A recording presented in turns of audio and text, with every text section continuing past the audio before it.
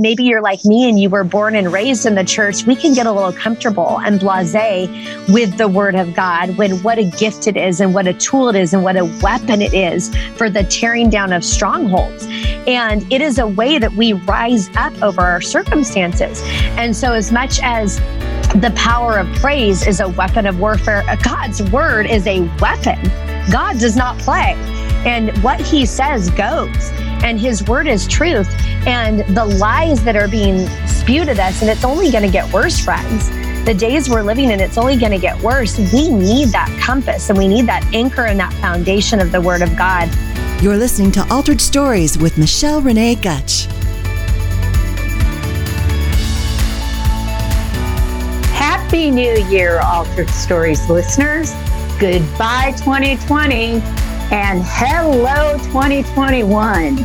Welcome to the Altered Stories podcast, episode 47, Michelle's Rising Up God Story. Thanks for listening to the show today. This is Michelle Saunders Gutch, your chief storyteller of the Altered Stories show. Friends, I hope you all had a great Christmas and are ready to get back on track with achieving your 2021 goals. As we all know, that 2020 was a hot mess. Even though 2020 was a hot mess, God still was at work and truly blessed our faithfulness to helping transform women's lives through the power of Jesus Christ through the God stories we shared. To start 2021 off, I'm excited to share some recent wins for the Altered Stories show. On Christmas Day, we were accepted on Pandora, which has a listening audience of 72.4 million listeners. We also continue to grow our show in other countries and now can be heard in 30 countries, including the U.S., and our listening audience continues to grow. I'm also excited to share that there is a great guest lineup for the show this year, including my guest today, and I can't wait to share some God stories with you. I hope to be able to continue to release 2 to 3 God stories a month. I'm also working on some rebranding for the podcast, so stay tuned. I also wanted to share my word for 2021, as God impressed on me the need for alignment. As the CEO and founder of Altered Stories Ministry, and being a visionary, you must not only have vision, but you need to mostly have alignment. I, along with our team, must check that our actions are aligned with our purpose. So now it's time to get this show started. Friends, today I am excited to welcome my first guest of 2021. Her name is Michelle Samadurev from the Sacramento, California area. She is a passionate Christian single mother of 4 children, Maddie, Brian, Caleb, and Bella. She's an educator and a health coach. Today, Michelle is going to share her powerful and inspirational God story of rising up from many setbacks that includes a divorce and cancer that she has encountered in her life. Hi, Michelle. Welcome to the show. How are you doing this morning? I'm good. I'm chilly here in Sacramento, but I'm so excited to be here. This is my first podcast, Michelle. I'm excited. Well, hey, I'm blessed to have you on the show. And as I shared earlier, I'm wearing this beanie for you in honor of you. I love your beanies, girl. You're so inspiring. Even though we got snow in Kansas City, I just said, okay, I'm going to put on this pink beanie for this gal because she is inspiring. So I had to let you know that. I do love my hats. That's for sure. I do. Yeah. So how was your Christmas? It was wonderful. Relaxing. I'm a teacher on break. So currently I don't know what day it is. If you ask a teacher on break, they don't even, the in between Christmas and New Year's is all a blur, but a big happy blur. So it was wonderful. My oldest daughter is home from college. So my daughter, Maddie, is home for a pretty good chunk of time. She goes to school in Seattle, Washington. So it's been great to have all 4 of my chickadees home under one nest. And it's been slow moving. I still have this week off before I need to return to the classroom. So savoring lots of fires in the fireplace and movies and just family together time. So it was just blessed and relaxing. And I got a pink KitchenAid mixer for my kids. Oh, for that awesome kitchen that you just had remodeled. I know that was a doozy of a remodel, but the little pink mixer, completely unnecessary, but a total sweet blessing. My kids heard me mention that I always kind of wanted one in that color. And so that was unexpected and a treat.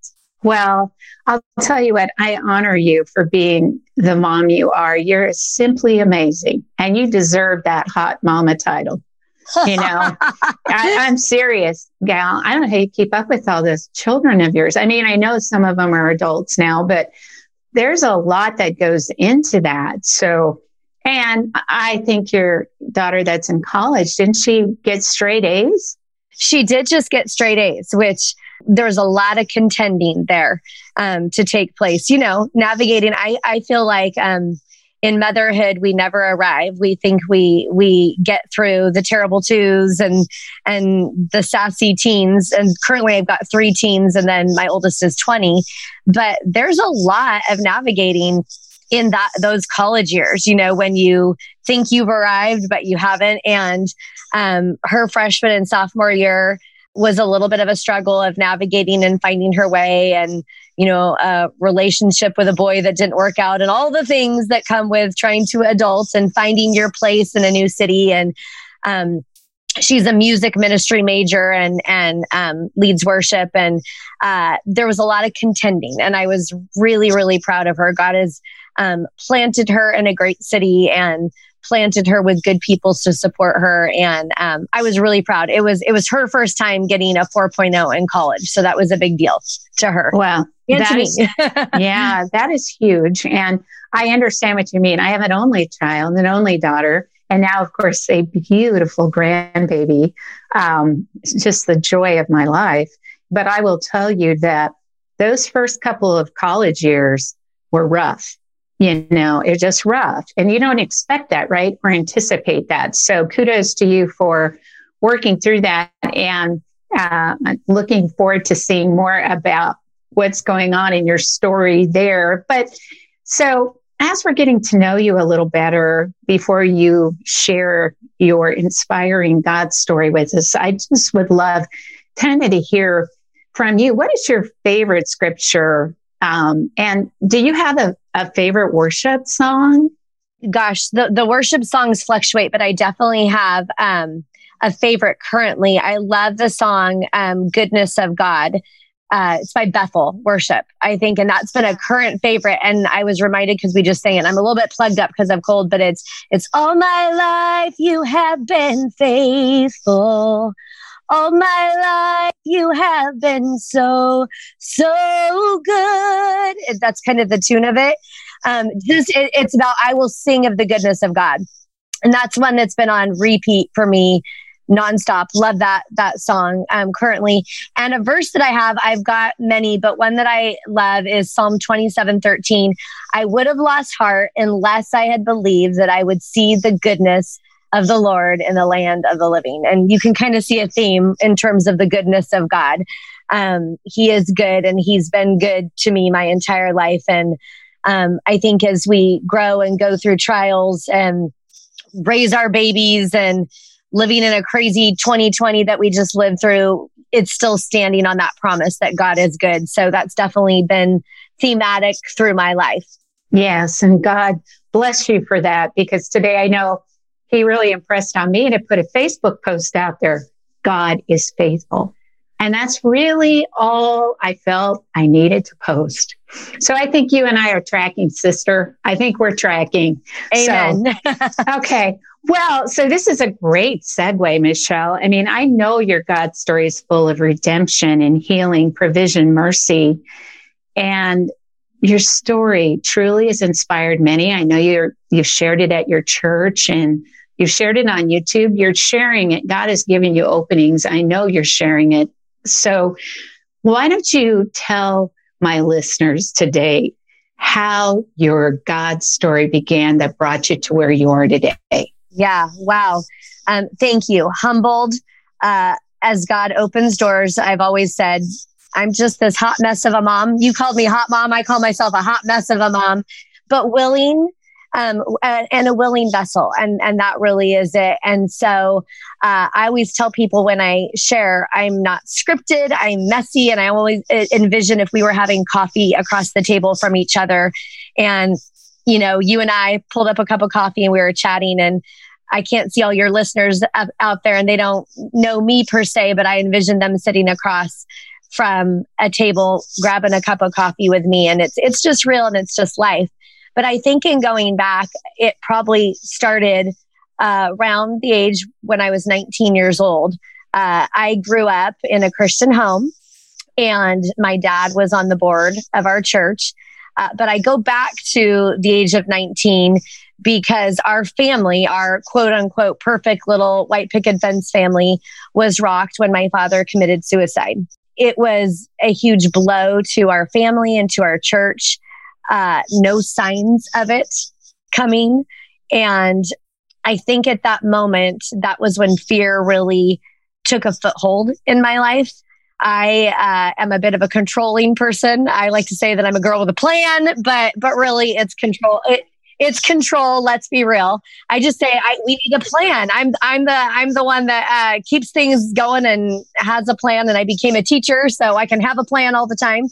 But really, it's control. And if we're not careful, a lack of control, fear sets in, and when we can't control things. And at that moment, the facade, I guess, of perfection in our family was broken. And when something like that happens to somebody that's close to you, you wrestle with it. You don't recover from it right away, if ever. And grief is a really different thing and looks differently for people, but it shook me and I carried it.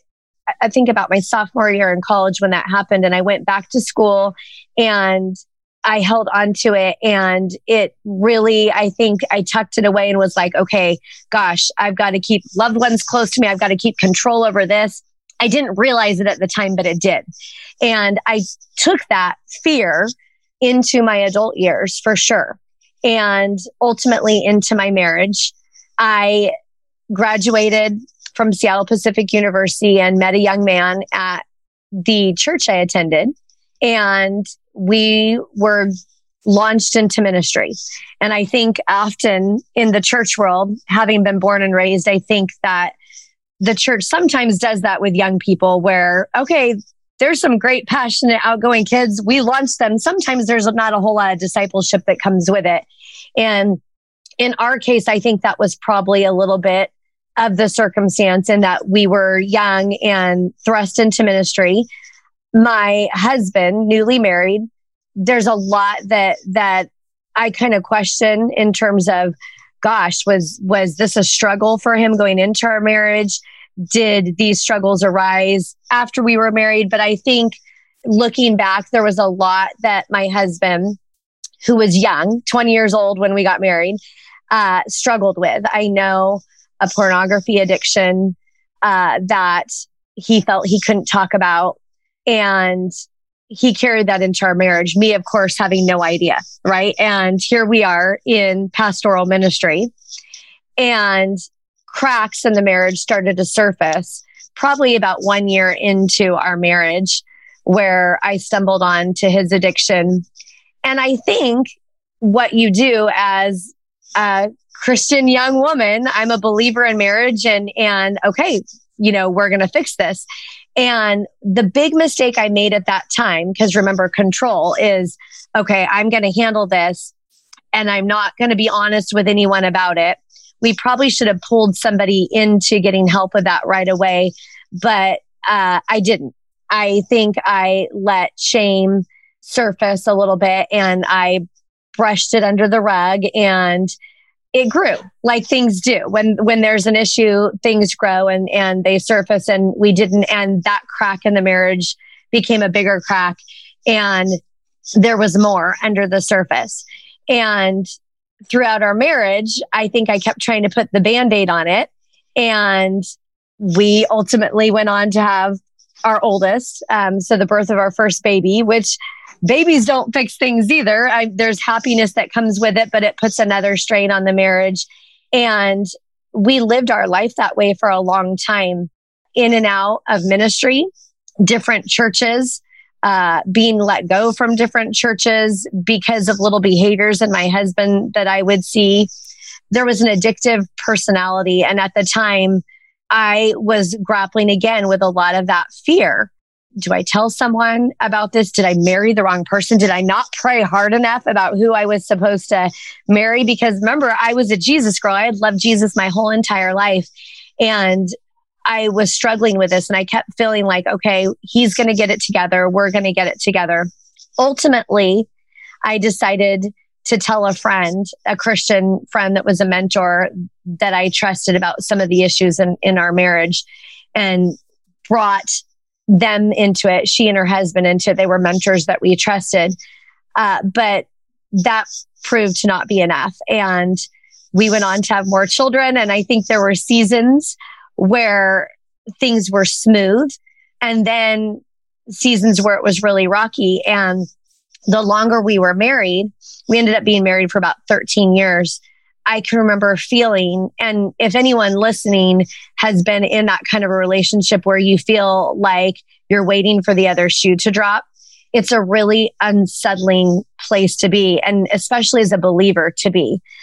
And in those moments, more things started to reveal themselves, an alcohol problem.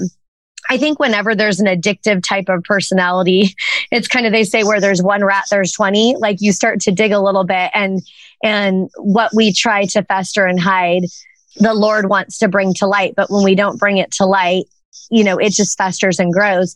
And so there was more, and it really became where I realized I had married somebody with a lot of addictive issues, before we even probably entered into matrimony, and it just grew. And I was faced now with 3 kids, one getting ready to be born, number 4 on the way, and going, what am I going to do? At that time, I had not been in the classroom full time. I'm now going to be this mom of 4. And I really became fearful about the marriage falling apart. I was a big believer in marriage, and I still am at all costs. I always tell people, I have women that reach out to me all the time. And I will tell you, there's a reason that God hates divorce and all that comes with it. I'm the biggest believer in trying to salvage. But I remember, I think I dragged my husband to counseling at one point. I got him to go meet with someone, and his words were, not a chance, and that we're going to fix this, or that I want to. And so what do you do? And so the birth of Bella happened in June of 2007. And it was about 2 months after that I found myself a single mom of 4. And I remember it was almost surreal, because I'm thinking, what am I going to do? I was in a car driving back from Seattle, Washington to Sacramento, California, where I was born and raised. My brother had met me and was driving my Durango, loaded up with my kids. And at that time, I was just driving back to where my family was, where my mom was, where my siblings were, because I thought, if I'm going to do this, I'm going to need help. And I also knew that the divorce was probably going to be contentious. And at that time, when I was driving and I was just feeling the heaviness of it all, and I was thinking of a verse in Ezra that I had opened up to in devotions randomly, I think the day before. And the verse was this: it said, "Rise up, the matter is in your hands. We will support you. So take courage and do it." And I remember at that time thinking, rise up? Are you even kidding me, Lord? How does one rise up? How do I rise up from this? How is there happiness again? How do I do that? When you feel like you can't breathe, when you feel like you can't pick yourself up off the floor, when I've got 4 little ones that literally at that time were 7 and under, my youngest being 2 months old. How do you rise up and take courage from that? And I turned on a worship song because worship has always been instrumental in my life. And there was a song on the radio, and I don't know if you remember that song. I think it was Planet Shakers that sang it, called Healer. I believe you're my healer. I believe you are all I need. I believe you're my portion. You're more than enough for me. And as the words to that song started playing throughout the car, I just wept. And I started singing along with it. And as I did, Michelle, something broke in me. And there's been a few times in my life, I mean, a lot of times where I have felt the presence of God, obviously, but there have been some monumental moments that I can count on one hand that I physically felt almost something supernatural happen and lift off of me.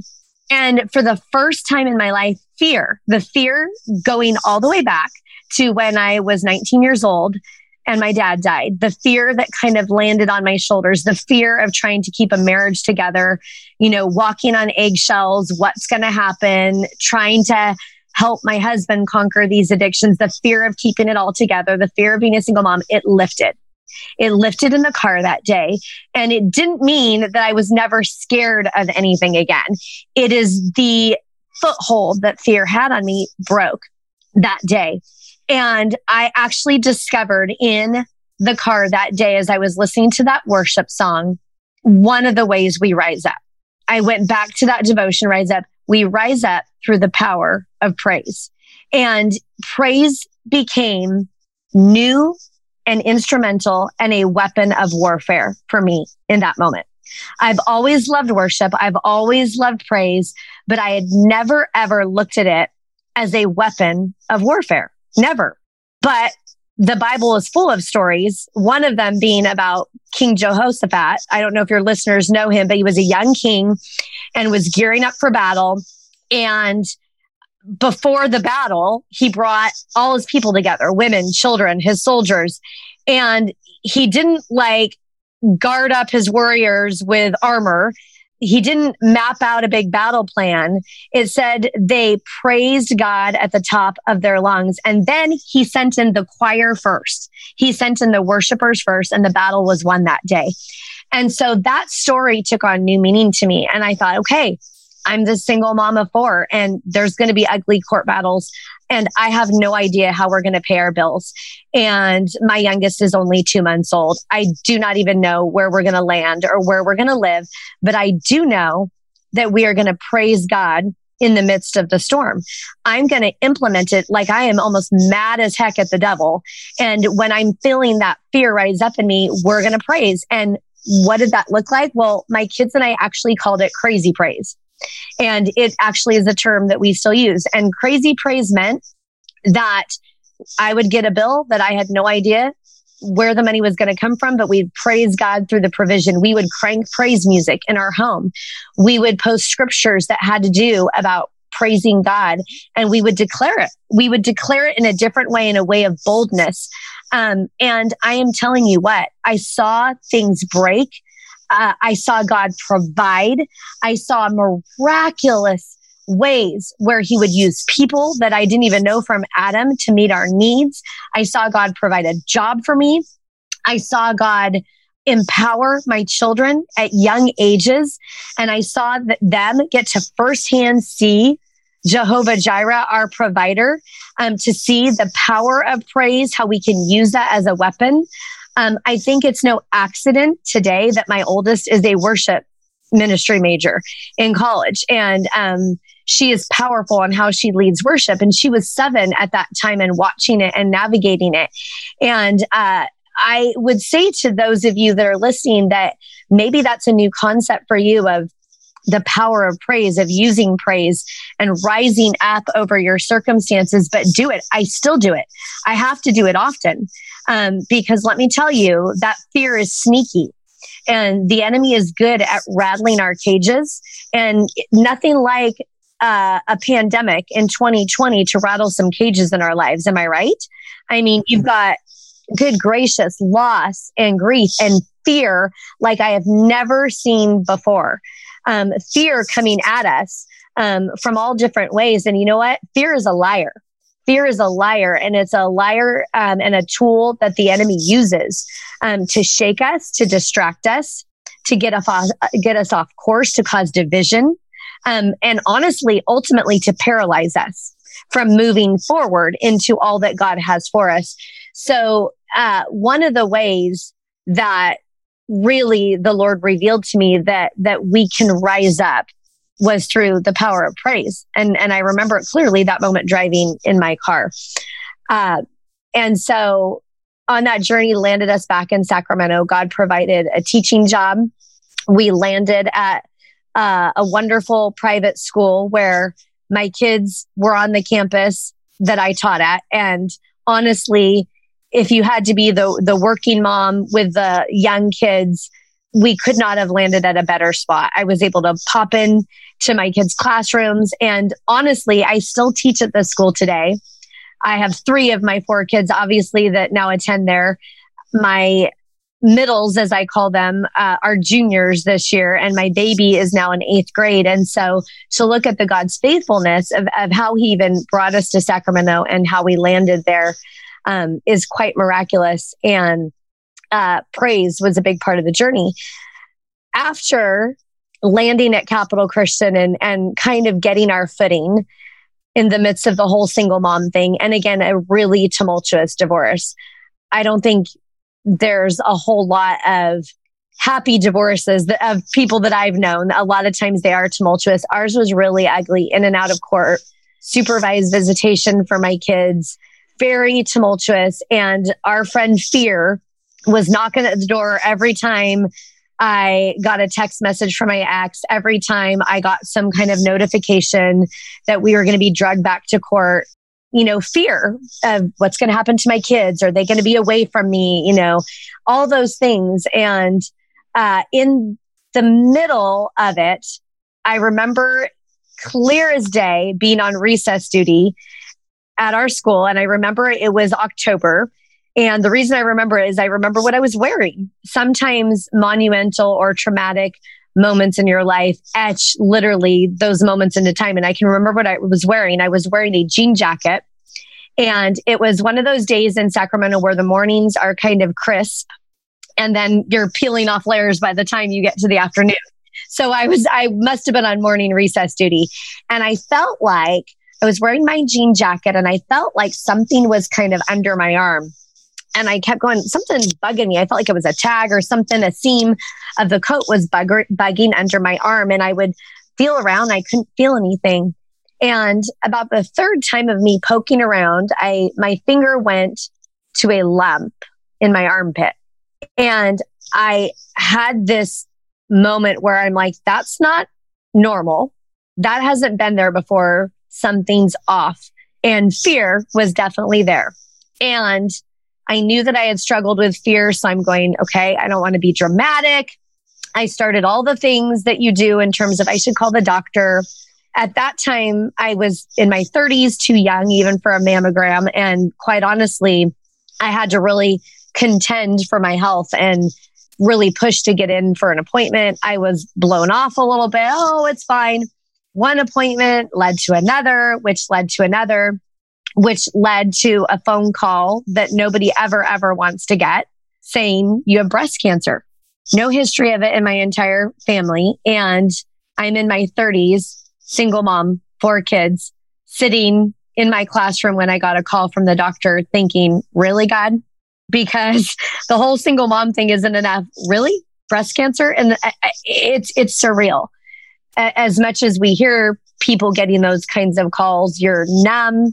You're trying to process it all.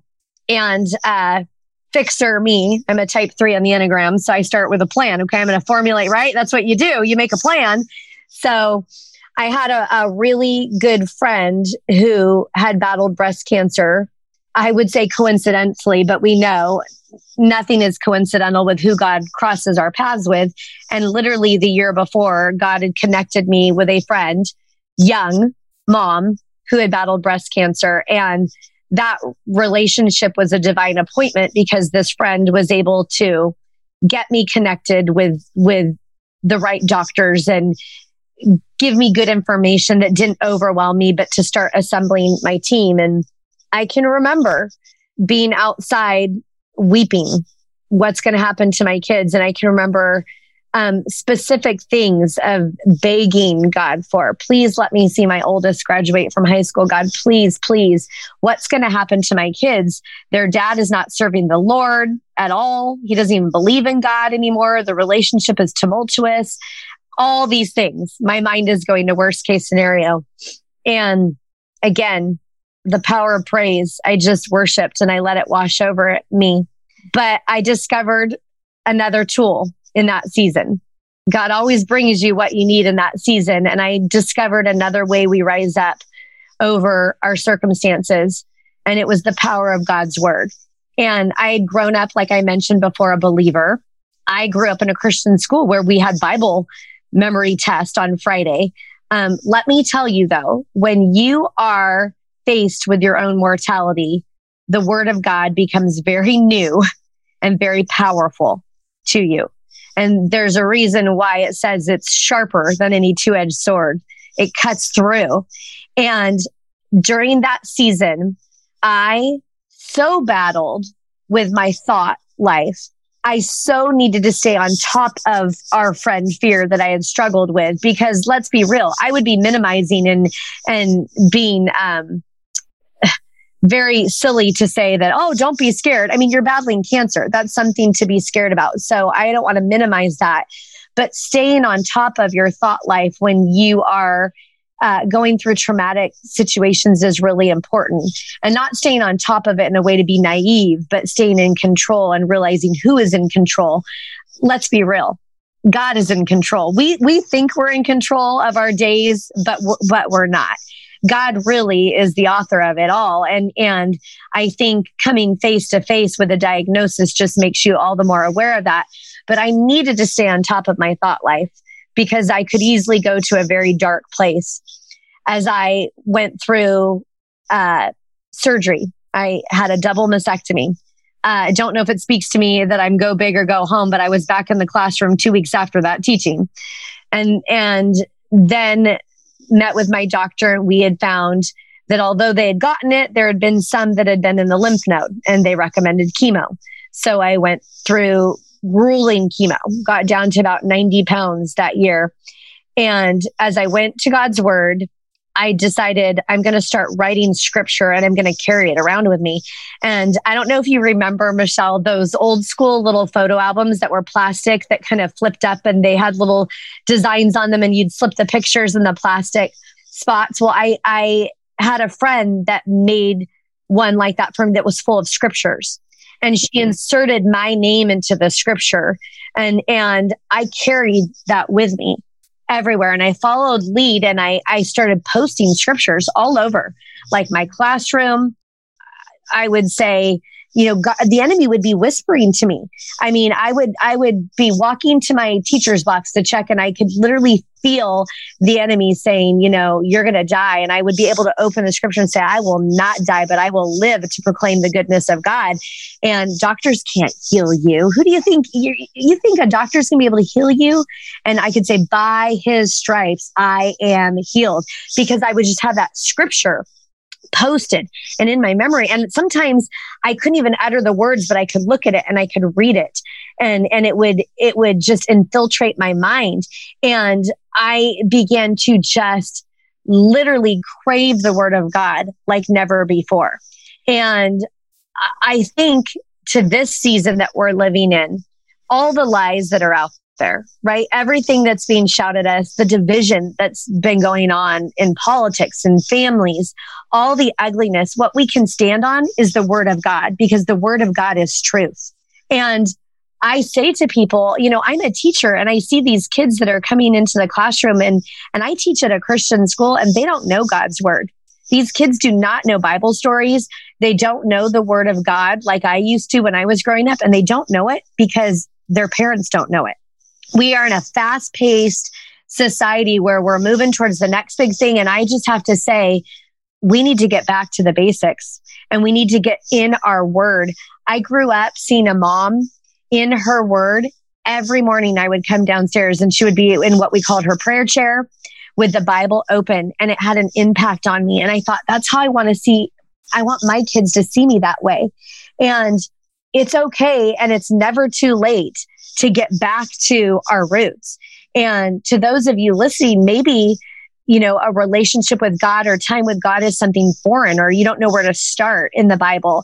Open it. Start posting scriptures that resonate with you. Put them on your mirror when you're getting dressed in the morning. Carry them with you. Start with something small, like the Psalms that are just soothing and uplifting. And they were songs of worship that David declared. Start small. For those of you that maybe you're like me and you were born and raised in the church, we can get a little comfortable and blasé with the word of God, when what a gift it is and what a tool it is and what a weapon it is for the tearing down of strongholds. And it is a way that we rise up over our circumstances. And so as much as the power of praise is a weapon of warfare, God's word is a weapon. God does not play. And what he says goes. And his word is truth. And the lies that are being spewed at us, and it's only going to get worse, friends. The days we're living in, it's only going to get worse. We need that compass and we need that anchor and that foundation of the word of God. And during that season of battling for my health, the word of God was life and truth. And it was my foundation, and it became alive again to me. I'm so grateful. I'm not grateful for cancer, but I'm so grateful for a reawakening in how precious our Savior is, and his words are, and his truth is, and that we can declare it and speak it out over our lives and over our kids. And I navigated through that season, and it was rough. And I have to tell you that as I've looked at Christmas memories from, that show up in Facebook from 10 years ago, this time 10 years ago is when I was getting ready to start chemo. I had gone through treatment, and here I am 10 years later, and I did see that daughter walk across the stage at her graduation, and next year she'll be a senior in college. And I will tell you, I'm very cognizant and aware that my days are not promised, but I do not stand in fear, because my God is good, and what he has done and how he has provided and come through for this single mom is amazing, and nothing short of miraculous. And the last little bit I will say, Michelle, that God really revealed and has continued to reveal to me is we rise up through connection with others. I love that you and I are connected, and we really have only met one other time before on Zoom, but I love that God's people are everywhere. And I think back to that scared mom that didn't want to tell anybody that there were issues in her marriage and stuffed it. God does not call us to do life alone. And this world is isolated right now. 2020 has caused isolation. And I believe more than ever, we need to contend for our relationships. And maybe for you, depending where you live, it doesn't mean meeting in person because of circumstances, that you can't control, but we can make connection. We can hop on a Zoom. You can have a friend that you are praying with daily over the phone. If your church is open, which we're blessed that ours is, you can find ways to serve and to volunteer. Connection with people was key in me getting outside my circumstances, serving really, and teaching is serving. And it's funny in terms, you mentioned I'm a health coach. That started with trying to honestly take control of my own personal health after cancer, but in helping people navigate their own, that's a form of service too.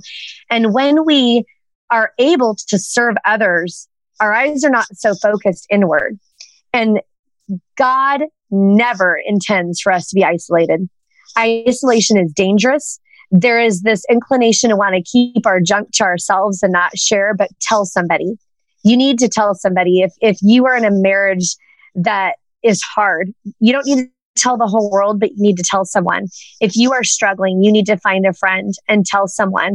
Because when we are transparent and we bring things to light, that's when God does healing. And that's when we're able to rise above. We're able to rise above our circumstances.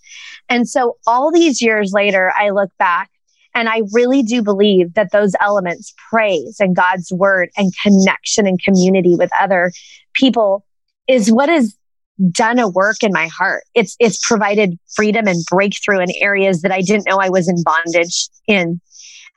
It's provided provision and connection. It's given me opportunity to honestly share and connect with people that maybe they feel stuck like I was. And it's also provided healing and forgiveness. Most recently, we went to a Christmas Eve service and my kid said, "Mom, can we invite Dad?" 10 years ago, if you would have told me that I would have invited my ex-husband to a Christmas Eve service, I would have laughed. But we invited him and his significant other. And he still isn't a Christ follower, but it's peaceful. And we took a picture together with our kids.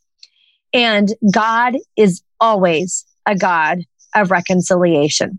And reconciliation might look different than you thought, but he's always about reconciling our hearts.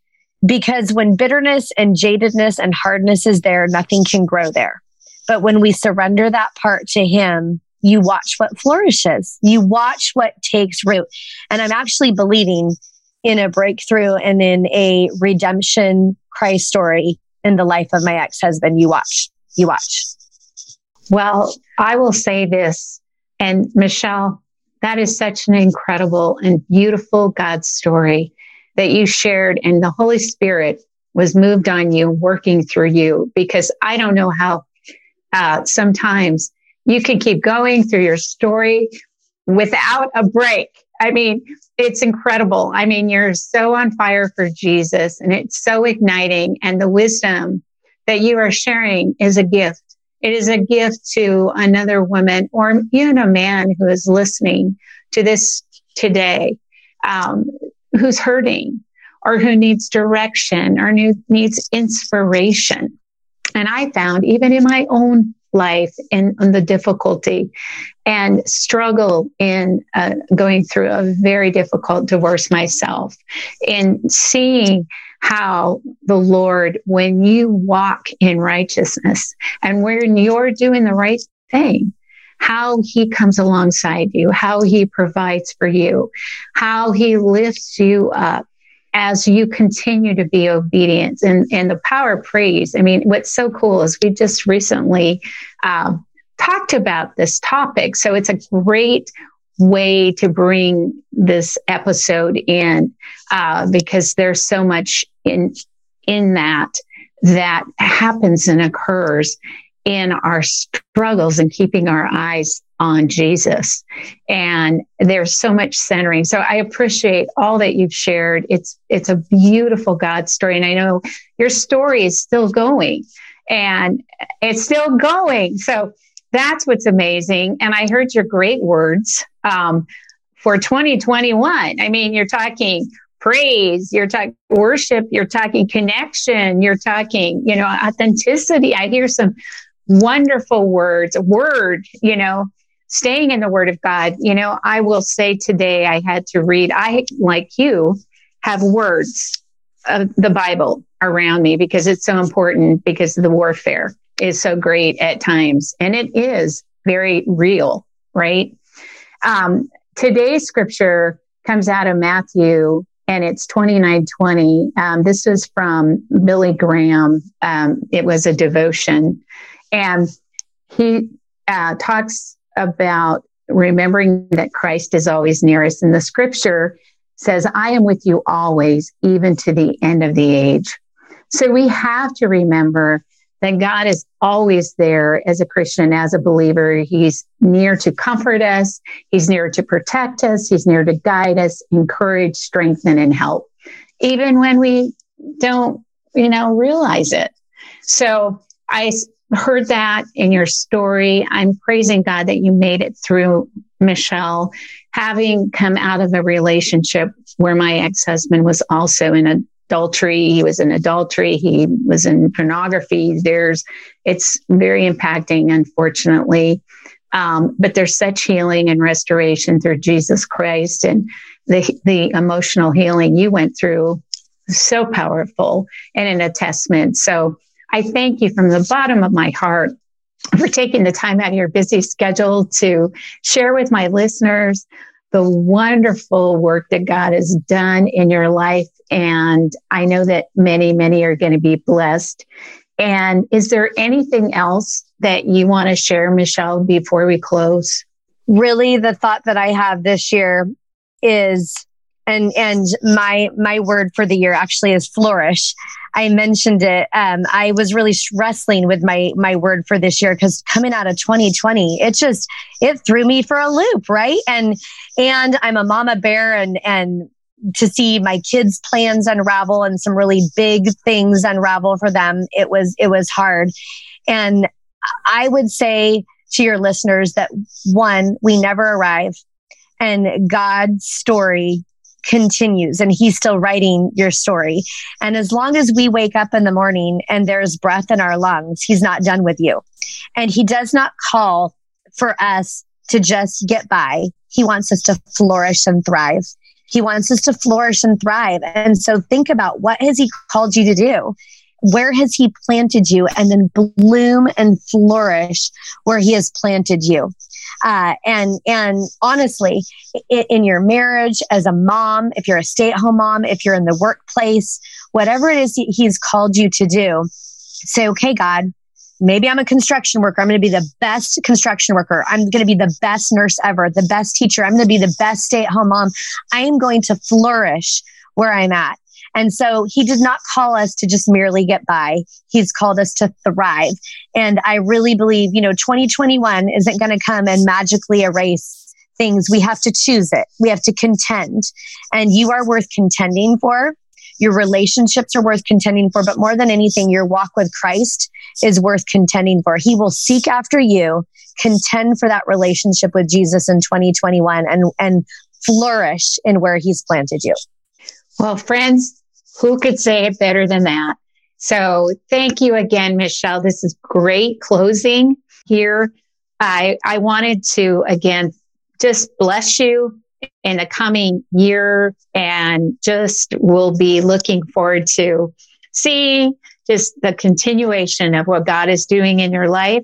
And friends, I will also have this episode available to listen to on our new WordPress site, and other information about Michelle. And you can also listen to this podcast on Eternity Ready Radio. It's an internet radio station next Tuesday evening from 7 to 8 Central Time and you can also listen to this on your favorite podcast platforms. And also, friends, for those interested, I have a few other Dorinthia Nimitz books left. For those that are interested in donating, we are giving those out as a blessing. And also, we appreciate you subscribing to our podcast and also giving us feedback. We need your feedback. And if you've been transformed, or, God is doing a work in your life as a result of stories such as what we're sharing with Michelle's, we want to hear that. It's important. We want to give God glory too. And now, friends, it's time for Meemaw Moments.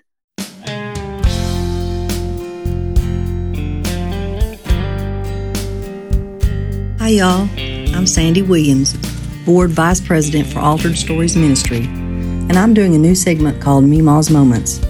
I will be sharing stories about being a Meemaw, which is the name my grandkids gave me, the sweetest of all my names. I keep my grandkids every day.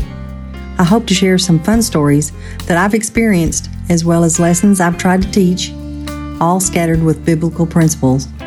I'll share lessons learned that I'll try to translate from my Texas-based childhood and Southern ancestors to my grandchildren's lives today. Sometimes the lesson gets lost in translation, and sometimes it works. Today's segment is called How to Cuss and How to Pray.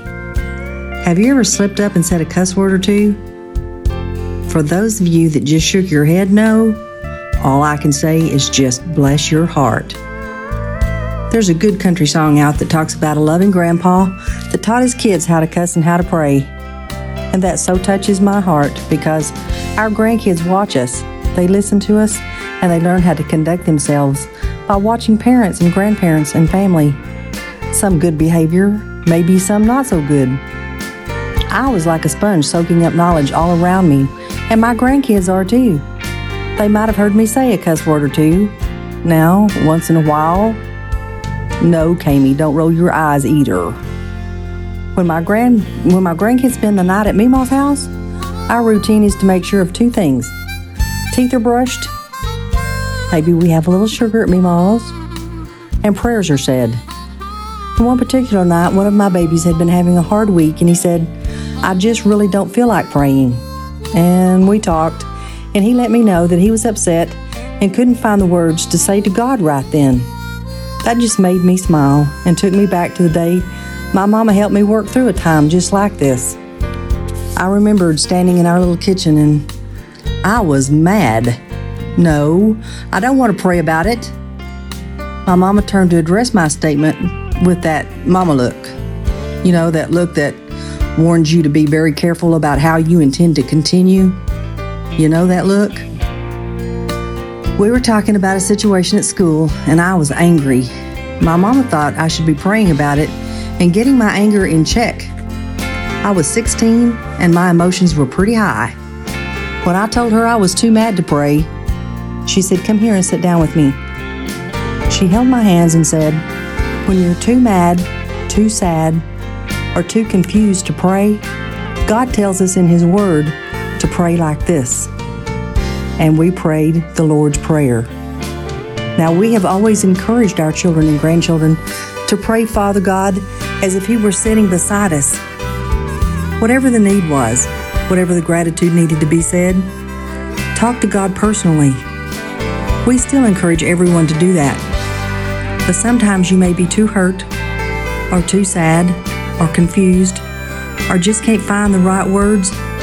But the Lord provided just what we needed in His Word. So I've taught my grandkids to memorize Matthew 6:9-13. And in the New King James it says, "In this manner, therefore pray.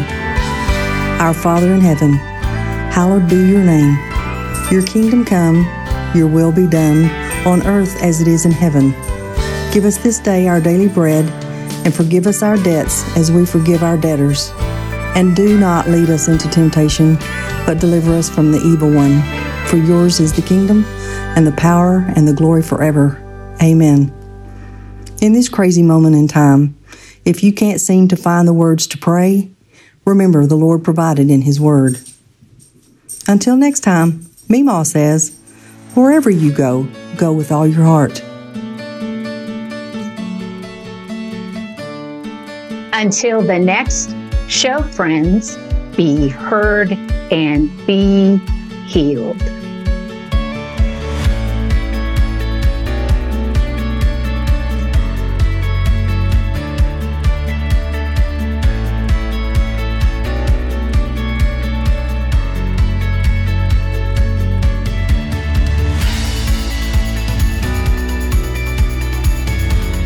Altered Stories Ministry is a faith-based, nonprofit, and women's evangelistic storytelling ministry located in Overland Park, Kansas. If you enjoyed listening to today's story, your family and friends would probably benefit from hearing how God works in the lives of women all over the world, too. So please subscribe to our show and share the link to this podcast. Share it on your social media. We also welcome your valued feedback on our stories. Also, we'd appreciate your prayerful consideration in sponsoring one of our future God-glorifying stories and welcome your tax-exempt financial donation. To find out more on how you can support our ministry, you can log on to our website at www.alteredstories.org.